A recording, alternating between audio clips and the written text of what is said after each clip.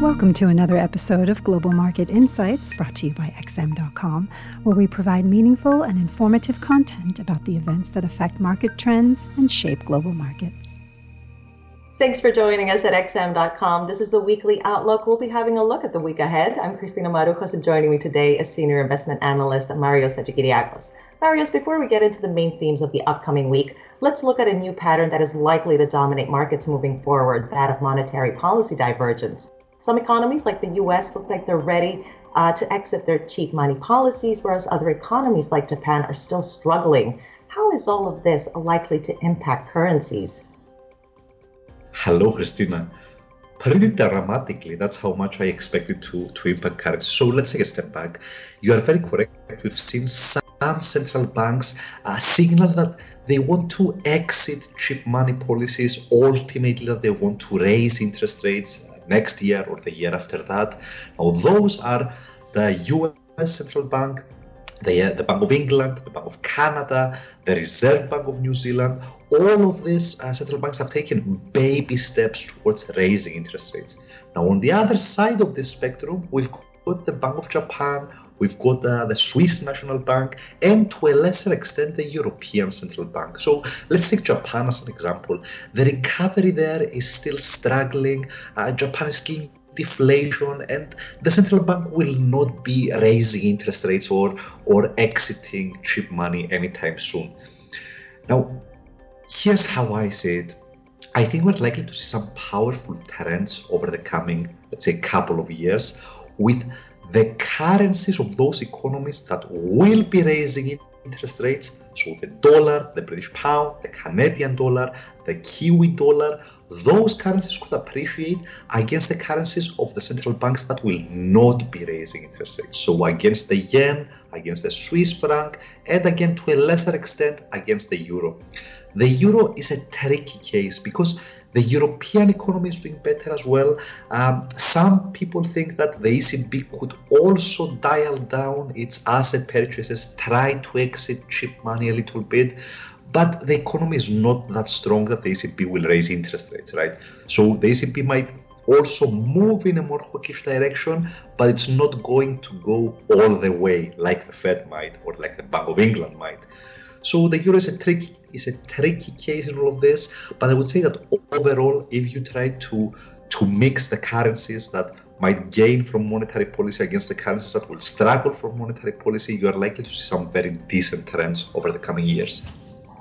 And now let's cross into Australia, because the Reserve Bank of Australia meets on Tuesday. Many are speculating that it might announce a change in policy by scaling back its virus stimulus. Therefore, how is the central bank likely to act? And will the Aussie get a much-needed boost?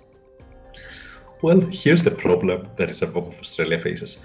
So on the bright side, the economy is doing great. So the unemployment rate fell very dramatically lately. The labor market overall is much stronger than the central bank expected.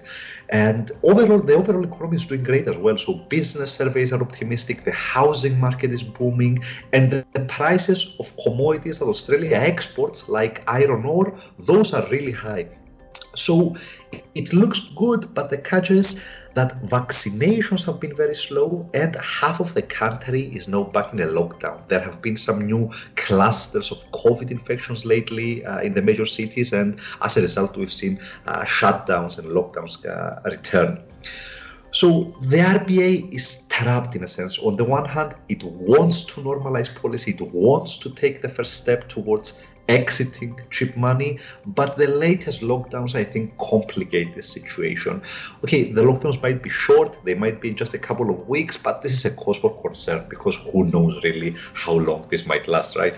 So as far as the market reaction is concerned, I think it depends on two elements. So first is, does the RBA repeat that interest rates will not rise until 2024? And secondly, what do they say about their bond buying program? Do they take the first step towards scaling it down? If you asked me a week ago, I would tell you, no, they are going to signal that interest rates will rise faster and that they will scale back their QE program. But now, with the lockdown, I'm starting to think that they're going to take a middle of the road solution. So they might take a step back from quantitative easing, but they might accompany that with a signal that, yeah, but we won't be raising interest rates for a long time still, so don't panic, market, and that would essentially negate the market impact to a good extent.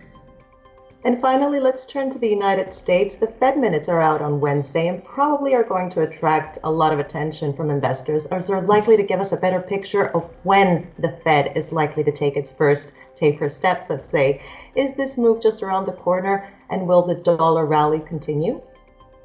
I think it's just around the corner. So if everything goes well with the labor market, especially with jobs, I think a realistic timeline is that we get a concrete warning about tapering in August. Then the Fed announces it officially in September that tapering will begin, let's say, in December or January, by the end of the year. So what are the minutes likely to reveal? Remember, this was the meeting when the Fed shocked the markets by signaling faster rate increases, by signaling that asset purchases might be dialed back soon. So I think the market is going to look at what kind of progress does the committee want before taking this next step in the normalization process. Now, overall, I'm a fan of the dollar. I think that this theme is still of monetary policy divergence, of some central banks raising interest rates. It's still in its infancy, in its early stages, I believe. And in that sense, I think I could see much further dollar strength, especially against the Japanese yen or the Swiss franc. Marios, it was great having you with me today. This was the Weekly Outlook here at XM.com. Thank you for listening to another episode of Global Market Insights, brought to you by XM.com. For more in-depth technical and fundamental analysis, be sure to visit www.xm.com/research.